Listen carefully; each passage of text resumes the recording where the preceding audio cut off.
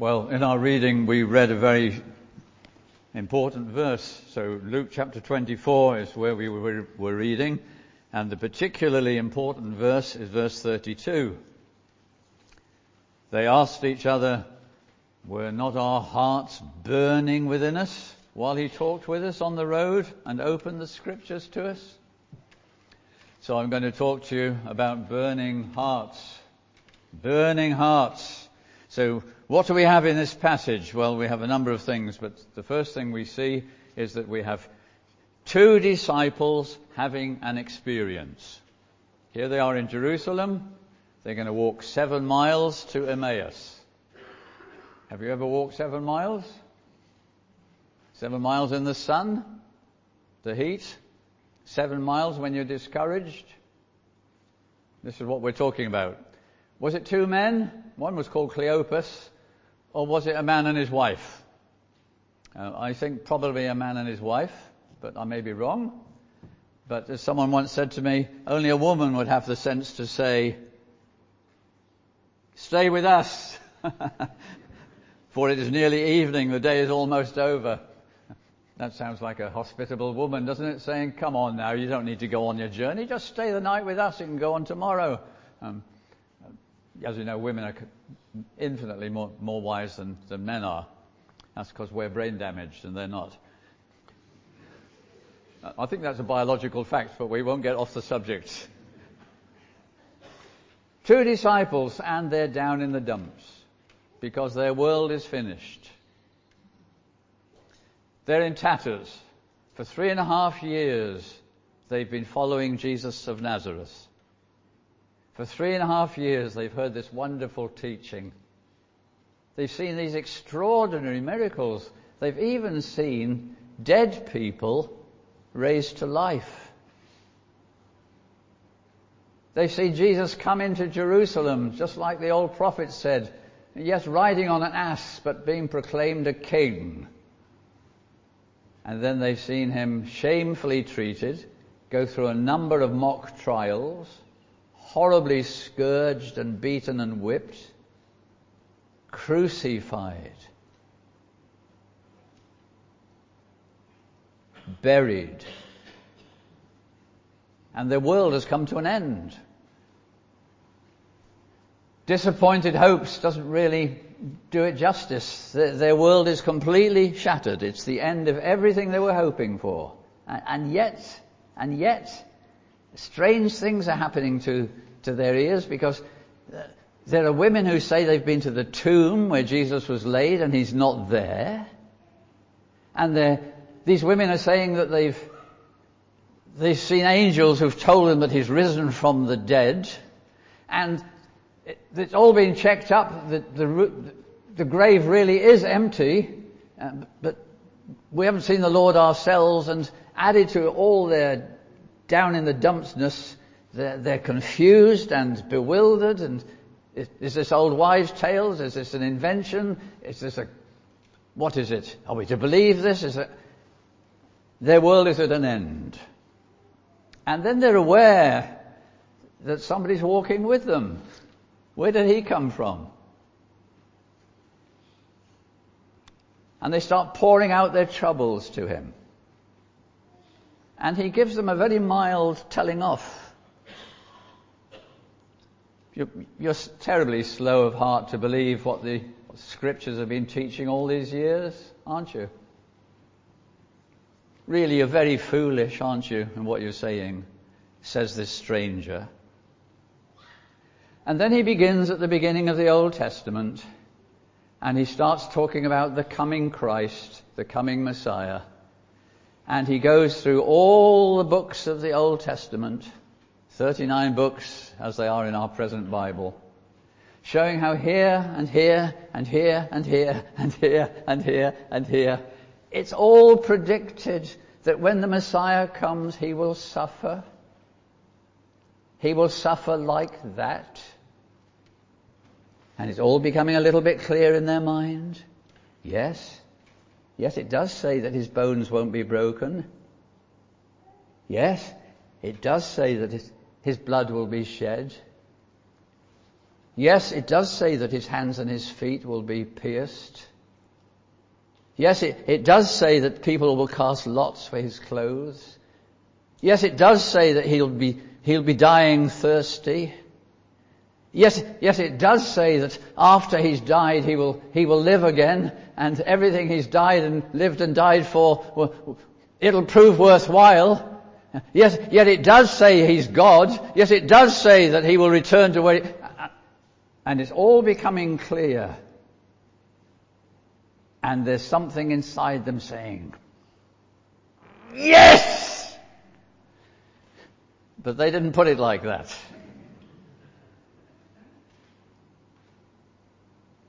After he's disappeared, they're saying, did you feel what I felt? Their exact words are those in verse 32. Were not our hearts burning within us while he talked with us on the road and opened the scriptures to us? And if you said to Cleopas and whoever was with him, maybe Mrs. Cleopas, tell us about that day, they would say, well, something happened to us. All through that conversation, something happened to us. Now, I have a secret theory that actually Cleopas and his wife were Welsh. Because one of the characteristics of the Welsh, and if you're Welsh, you'll know that this is true, is that if you're a Welshman or a Welshwoman, you can talk and you can walk, but you can't do both at the same time. So if you're walking, you're not talking, and if you're talking, you're not walking. I reckon this took rather a long time, because the moment Jesus asked them a question, they stand still. So for several hours, their heart has been warming up. Yes, Cleopas, it happened to me too. Something happened to me. And it happened all the way through that conversation. All the way. And that's what we call Christian experience. Something happened to me. Some people think that the Christian life is like me, standing on two legs. But something which stands on two legs is very easy to push over. Some people think that the Christian life is believing the right things, and we call that doctrine, and behaving the right way, and we call that ethics. And they believe that's it, that's Christianity. Believing the right things, behaving the right way. Doctrine, ethics. That's not the Christianity I find in the Bible. The Christianity in the Bible is a three-legged stool. Have you ever been to those restaurants where the tables wobble? Have you ever been to one of those? And when you lean on the table, the whole thing wobbles and the tea gets spilt and the soup goes over. That's because it's got four legs and the floor isn't actually very flat.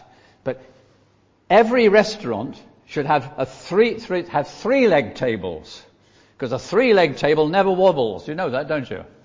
It's obvious. And three-legged Christianity is what the Bible teaches. It's doctrine, believing the right things. It's ethics, behaving the right way. And it's experience. We have actual dealings with the living God. We have actual spiritual things happening to us from God. That's what this sermon is about. So we have two disciples having an experience. Now, secondly, on this occasion, we have two disciples having an identical experience. Verse 32. Were not our hearts burning within us while he talked with us on the road and opened the scriptures? Cleopas, my heart was burning. And the other person says, and Cleopas says, yes, and my heart was burning. Did it happen to you as well? Yes. Did it happen to you as well? Yes. But it's not always like that. There's an occasion in the Old Testament where the temple, having been destroyed, is rebuilt after some considerable time. But there are still a few old people who can remember the previous temple. So the foundations of the temple are laid, the new temple, and there's a very elaborate ceremony with music and singing and cymbals and prayers and praise and shouting. And there's people shouting for joy. Oh, the temple is going to be rebuilt. There's the foundations. This is in Ezra chapter 3 if you ever want to look it up. And there's some people weeping the place down, crying their eyes out. And the noise is so considerable, says the Bible, people couldn't tell who was shouting and who was weeping because there was so much noise going on, and they were all witnessing the same event, but they were not all having the same experience. For some, it made them want to dance with joy. And for others,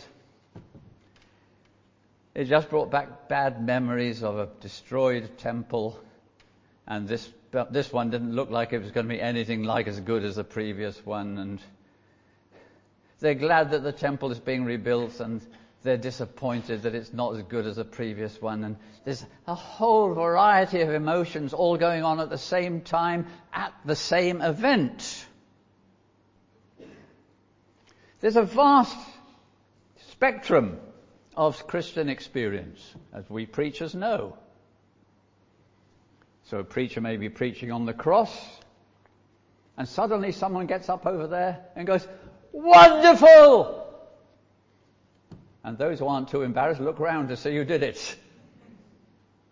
And there's somebody over there with their head between their knees, and they're crying like a baby because their sins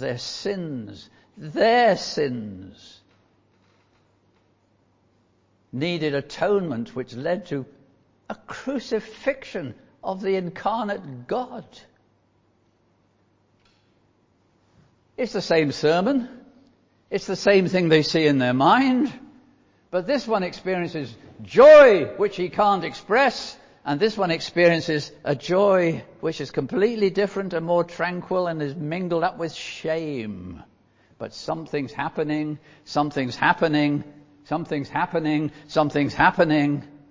but it's not the same thing which is happening in each person. So, although doctrine is the same for us all, and it is, and ethics are the same for us all, and they are, Christian experience, which is a vital part of the Christian life, is not identical in each person, and therefore we must not impose our experiences on other people. In this chapter, you see all sorts of experiences. In verse 37, for example, they're startled and frightened. In verse 38, they're troubled and they've got doubts. And towards the end, you'll see that they're filled with great joy and filled with praise. There's a whole menu of different experiences which Christians can have. But there's some experiences which we all have. My Bible tells me that if I'm a true Christian and you're a true Christian, we can talk together about the fact that the love of God is shed abroad in our hearts by the Holy Spirit. If you're a Christian and I'm a Christian, there's certain things we can talk about together where our experiences are identical. He loves me, and I find that I love him. So, two Christians having an experience, two Christians having an identical experience. Now, number 3. The author of that experience. You'll find that in verse 15.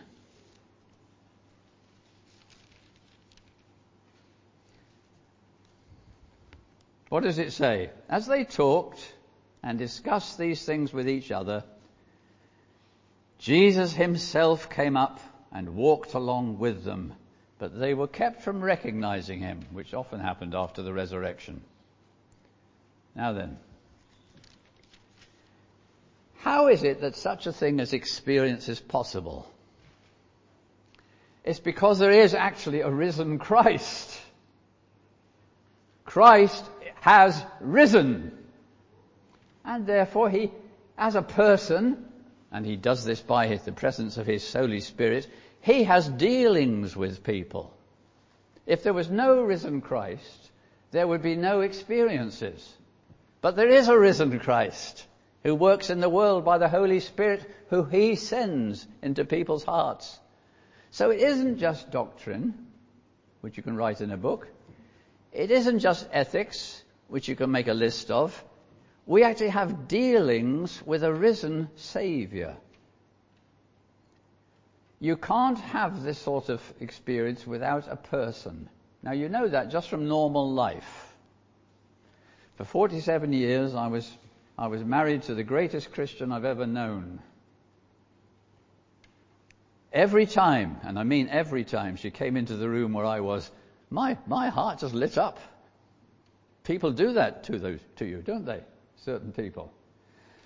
And there are other people, well, aren't there other people? A man used to come and see me when in a certain city where I once lived with a problem. He said he felt I was the only minister he could trust. He cycled 2 hours to come to see me.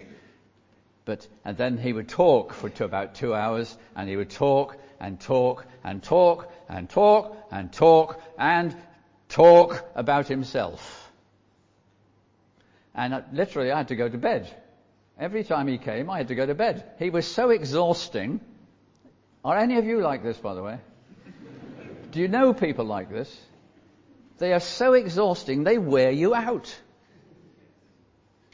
Something happens to you when they come. The first is you look around the window to see who really is ringing the bell. Oh, no. Oh. Or am I the only one like that?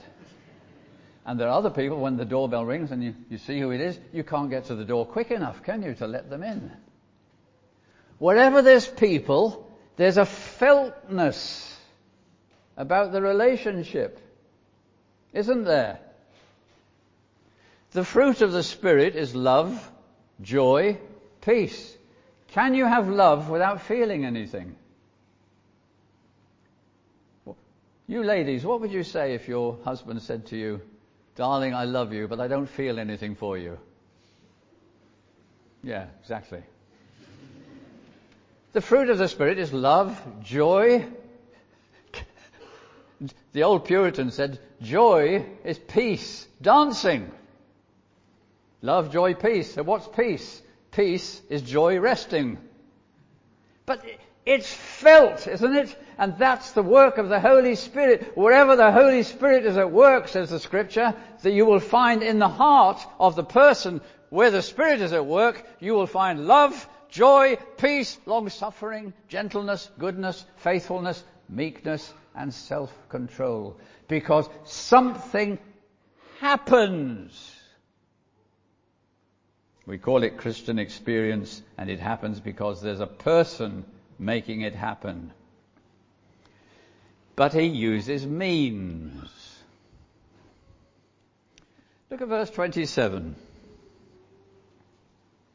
Beginning with Moses, that's the first 5 books of the Bible, and all the prophets, he explained to them what was said in all the Scriptures concerning himself. So their minds weren't switched off. Their minds were switched on as he expounded and explained the Scriptures. Verse 45. Well, let's first start in verse 44. This is what I told you while I was still with you. Everything must be fulfilled that is written about me in the law of Moses, the prophets, and the Psalms. In other words, the Old Testament. Then he opened their minds so they could understand the Scriptures. Now, some people claim to have spiritual experiences. but they switch their mind off. Years ago, there was something called the Toronto Blessing. Have you ever heard of it? Some of you have heard of it. If you had the Toronto Blessing, you fell to the ground. This was the normal experience. And then very often you either barked like a dog, or you meowed like a pussy, or you went ee-aw, ee-aw, like something else. And the whole thing was a switching off of the mind. God doesn't do it that way. The Spirit you've received, says the New Testament, is the Spirit of a sound mind. Wherever something happens which is spiritual, truly spiritual, the mind is switched on. And the mind is switched on to Scripture. And you see the wonder of it all in the Scriptures. You're moved by the vastness and the glory of it all. There was a famous gospel singer years ago called George Beverly Shea. He just died not so long ago at the age of 104. And he used to sing at the crusades of a preacher called Billy Graham. Billy Graham in those days travelled across the Atlantic in a liner, often on the Queen Mary. And one day Billy Graham was in the ship, and George Beverly Shea was walking on the deck, and a man came up to him who was a publisher. He said, Mr. Shea, he said, what is it makes all those people go to hear Billy Graham? And George Beverly Shea said, it's the wonder of it all. At that point he wrote a gospel hymn which was at one point very, very popular. Oh, the wonder of it all. The wonder of it all. Just to think. Just to think that God loves me. Something went through the mind. It's wonderful. It's thrilling. It's a burning in my heart. Which brings us to our next point. So we have two disciples having an experience, two disciples both having an identical experience. The author of that experience is Christ. The means of that experience is Scripture. The nature of that experience, well, they call it hearts burning within us. We all know what fire is, and you all know that with fire there's light and there's heat. It's a very good way of talking about spiritual experience. What are you? Are you just a collection of atoms randomly put together? Is that what you are? Are you? What are you? Well, Scripture says you are body, that's the physical part of you, and you are soul, sometimes called spirit, that's the invisible part of you. Body, soul. I can see that bit, I can't see that bit. You can chop my arms off and it's still me. You can chop my legs off and it's still me, but please don't chop my head off. The body is divisible. You can chop it into bits. The soul is not divisible. You can't chop it into bits. But if you like, it's like a cylinder. Now, this is picture language, which has two ends to it. At one end it has the mind, and the other end it has the will. That's it. That is the soul. It is mind and will, thinking and choosing. So what is emotion? Biblically. Now forget what you've picked up through the years, mostly from Greek philosophy, though you didn't know that, because that's what percolated into the British educational system. Forget all that for a moment. The Bible is quite clear. Body, soul. Soul is thinking, the mind, choosing, the will. So what is an emotion? An emotion is a strong movement of the will. And let me explain. This is not a very nice illustration, and it might shock one or two younger people, but I'll give it anyway. Two boys that I know, they were 12 and 10, were walking along the road on their way home from school. They were brothers. In front of them, on the pavement, was an old lady who suddenly tripped and fell into the road, and a lorry ran over her head.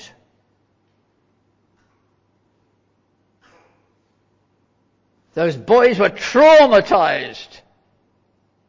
Why?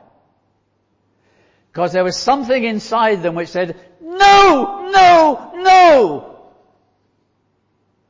There was a motion of their will saying, no. That's a negative emotion. Now, a positive emotion, a little more friendly, this one.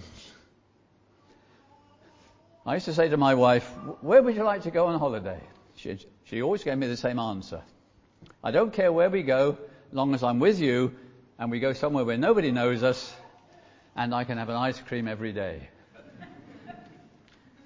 She loved ice cream. She particularly loved McDonald's ice cream. Right, okay. Toffee Sundae. Sundae, by the way. Have you ever had a caramel or toffee sundae from McDonald's? Yes. Yeah, good, because if you haven't, you're not really living yet properly. My wife would go in and they'd give her a caramel or toffee sundae.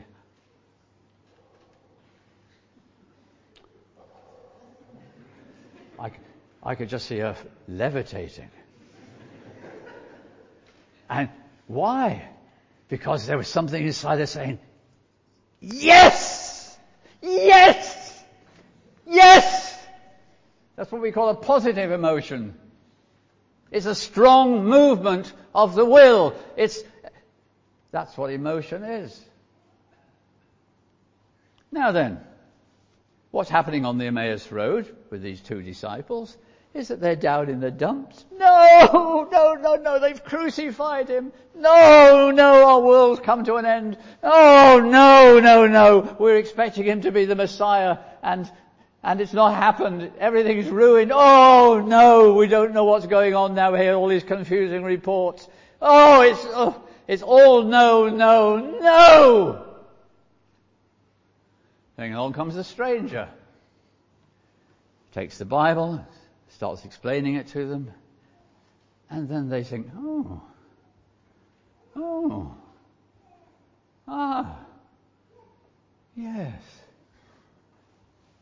yes, I see. Oh, yes, I see. And by the time they've got to Emmaus, they're saying, yes! And the stranger says, I must leave you now. Oh, no, you're not leaving us now, they say. You stay with us. Yes! Does it ever happen to you? That's what spiritual experience is. And that's what we're talking about. It's light and it's heat. And it's something, it stirs you inside. And you understand something, but you're moved by it. You can never be the same. It's not just you're believing something now, ticking off the tick boxes. It's become a root conviction. It's become part of you. It's written into you. It's your heart. And that's real Christianity, as I find it in my Bible. Now, somebody's going to say, well, you can play on the emotions, can't you? Yes, you can. The Gestapo used to do it. The Gestapo, the German secret police in the last war. They would talk to a prisoner and offer him something to eat and drink and smoke and be very gentle to him, and then they would shout. And you can do that with little children. Talk to them very quietly, I don't want to give you parents any tips or any wrong ideas, but you can talk to children very quietly and then shout at them, and talk to them very quietly and then shout at them, and eventually they will do anything you want. But it's not obedience. They've been manipulated. Because eventually they just break down inside and they just comply. That's not obedience. That's just a form of abuse. Yes, you can play on emotions. The Bible doesn't do that. Spiritual experience is feeding the mind with Christ from the Scriptures. And then the born-again soul inside says, yes! And the more it understands, the stronger the emotion becomes. But we're not manipulating people. If you tell enough sad stories in a row, you can make a congregation weep. You can play the crowd, as they say. So you can make people storm with enthusiasm or weep like infants just by playing the crowd, by using a few emotional tricks. Music with a strong rhythm played at 5,000 decibels usually does the trick. But the Bible doesn't do that. Real spiritual experience is a matter of the soul, and the soul is understanding. Understanding. And then saying, yes, yes, yes. Or, if appropriate, no, no, no. Well, what was the result of this experience? That's number 6 on my list. Look at verse 33. Verse 32, were not our hearts burning within us while he talked with us on the road and opened the Scriptures to us? Verse 33, they got up and returned at once to Jerusalem. Wow! It's dark! 7 miles. There's highwaymen. There's no street lights. But they go straight back to Jerusalem in a hurry. They don't say, oh, we'll go in the morning. Well, something's happening here, isn't it? There they found the 11 and those with them assembled together and saying, it is true, the Lord has risen and has appeared to Simon. Then the two told what had happened on the way and how Jesus was recognized by them when he broke the bread. Isn't that interesting? Experience is not just a flash in the pan. It brings about fruit in the life. These two people, Cleopas and whoever the other person was, have this experience, and the immediate effect is that they will risk danger and they will risk discomfort so they can get back to the people that they belong and tell them about Jesus. This is exactly what they do. They didn't go back and said, we've had an experience. Now we belong to the spiritual elite. We've had an experience you haven't had. We've seen him. He broke bread with us. He came and stayed in our house. Spiritual experience doesn't do that. Doesn't do that. Wherever the Holy Spirit's at work, he brings people down, you know. You always go down to meet God. The way to hell is up, and the way to heaven is down. Never forget that. They don't want to talk about themselves. This is what happened to us. This is what happened to us. And then at last, it was clear to us who he was when he broke the bread. They're talking about Jesus. Sometimes you meet Christians and they say, I've had a wonderful experience today. I want to tell you about it. Be careful with that. But sometimes you meet Christians, they say, something's happened to me. And they talk about Jesus. My door knocked one day, and there was a man standing there I'd never met before, but I knew who he was because someone had once described him to me.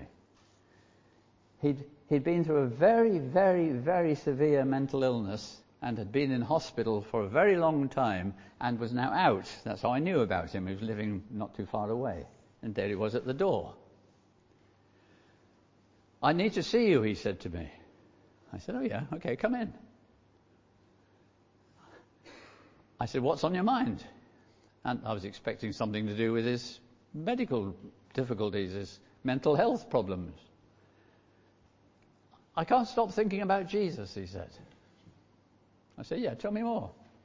"Well, I can't stop thinking about his cross." I said, "Yeah, okay, but what's troubling you?" "What's troubling me," he says, "is I've got this feeling that he did it for me." Where did that come from? What do you think had happened to him? He wants to talk about Jesus. He wants to talk about the cross. He's got this feeling that what happened on the cross, Jesus did it for him. Where did that come from? The man had been converted, hadn't he? But he hadn't got any vocabulary or any words to describe it. But he could talk about Jesus. That's what people do when they have a real spiritual experience.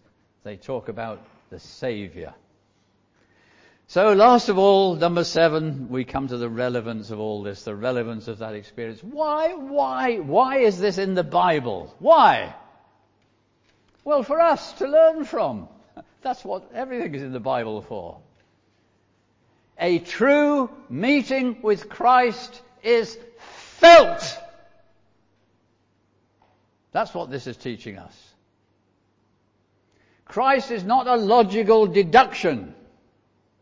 He's a person, a living person, a resurrected person who has dealings with people. And when he has dealings with them, it's him that they're enthralled by.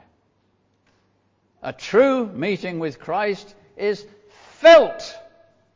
That's true at the beginning. To become a Christian at all, you have to repent. And you can't repent without feeling something. You can't be sorry for your sin without being sorry for your sin. Can you?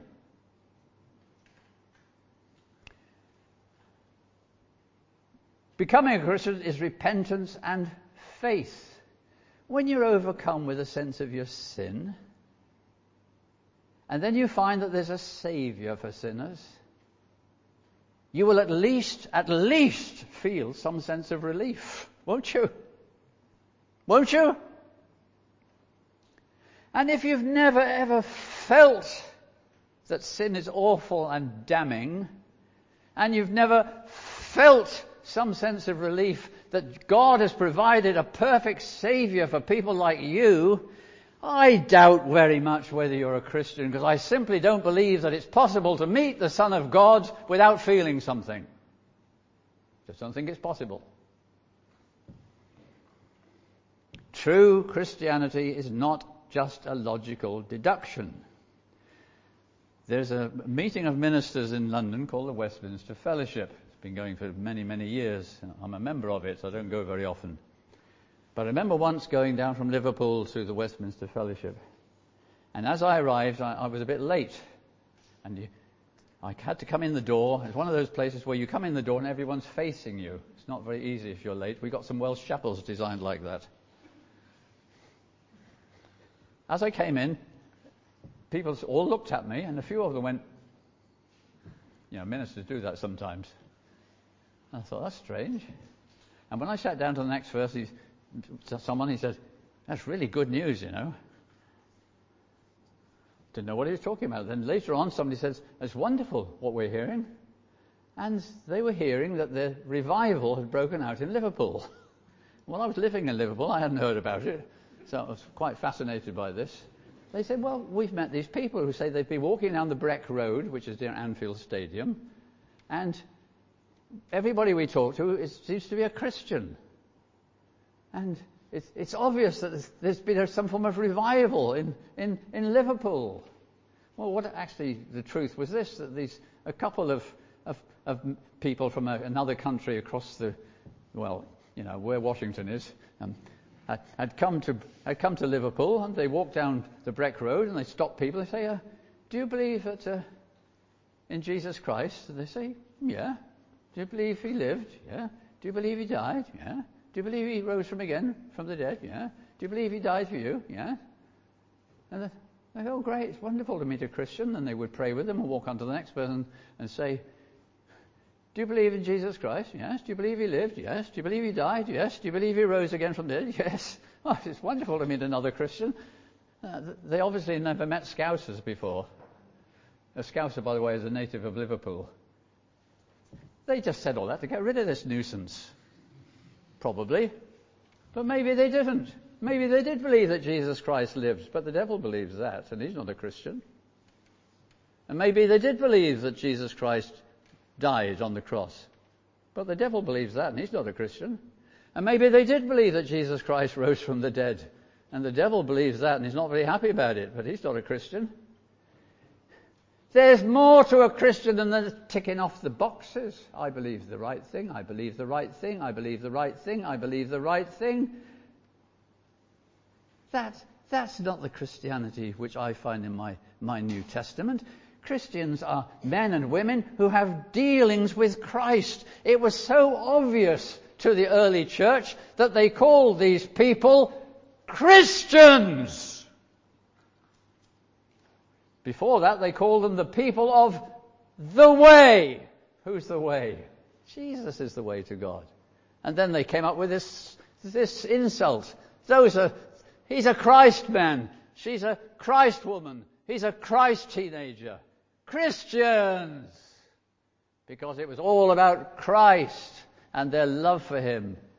And now they were seeing them martyred in the amphitheaters, crucified on the roads outside Rome, dying of hunger and thirst in Roman prisons, and loving the Lord Jesus Christ so much that they could not bring themselves to say, "Caesar is Lord."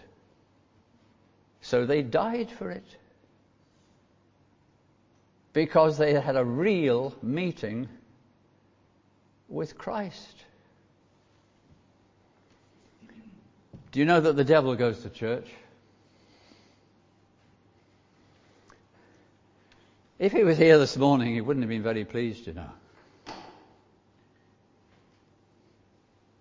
He wouldn't have been pleased, especially with the last hymn. To God be the glory, great things he has done. The devil would spit at that. He's not without emotion, you know. And he hates God. He hates the fact that Jesus Christ is Lord of all. He hates the fact that the kingdom of Christ is spreading and he can't stop it. He hates the truth of the gospel. The devil is filled with emotion. His emotion is hate. And yet in many churches there's no emotion. Nobody seems moved by anything. We talk about sin and there's never a tear. We talk about Christ and there's never a cheer. We don't all have the same temperament, as I tried to explain at the beginning. But Mr. Stoneheart and Mrs. Stoneheart, you've got to look at yourself. The burning heart is the great, great mark of a regenerate heart. I see it, and I love it, and it's wonderful, because I see him, and I love him, and he is wonderful. Let's sing together.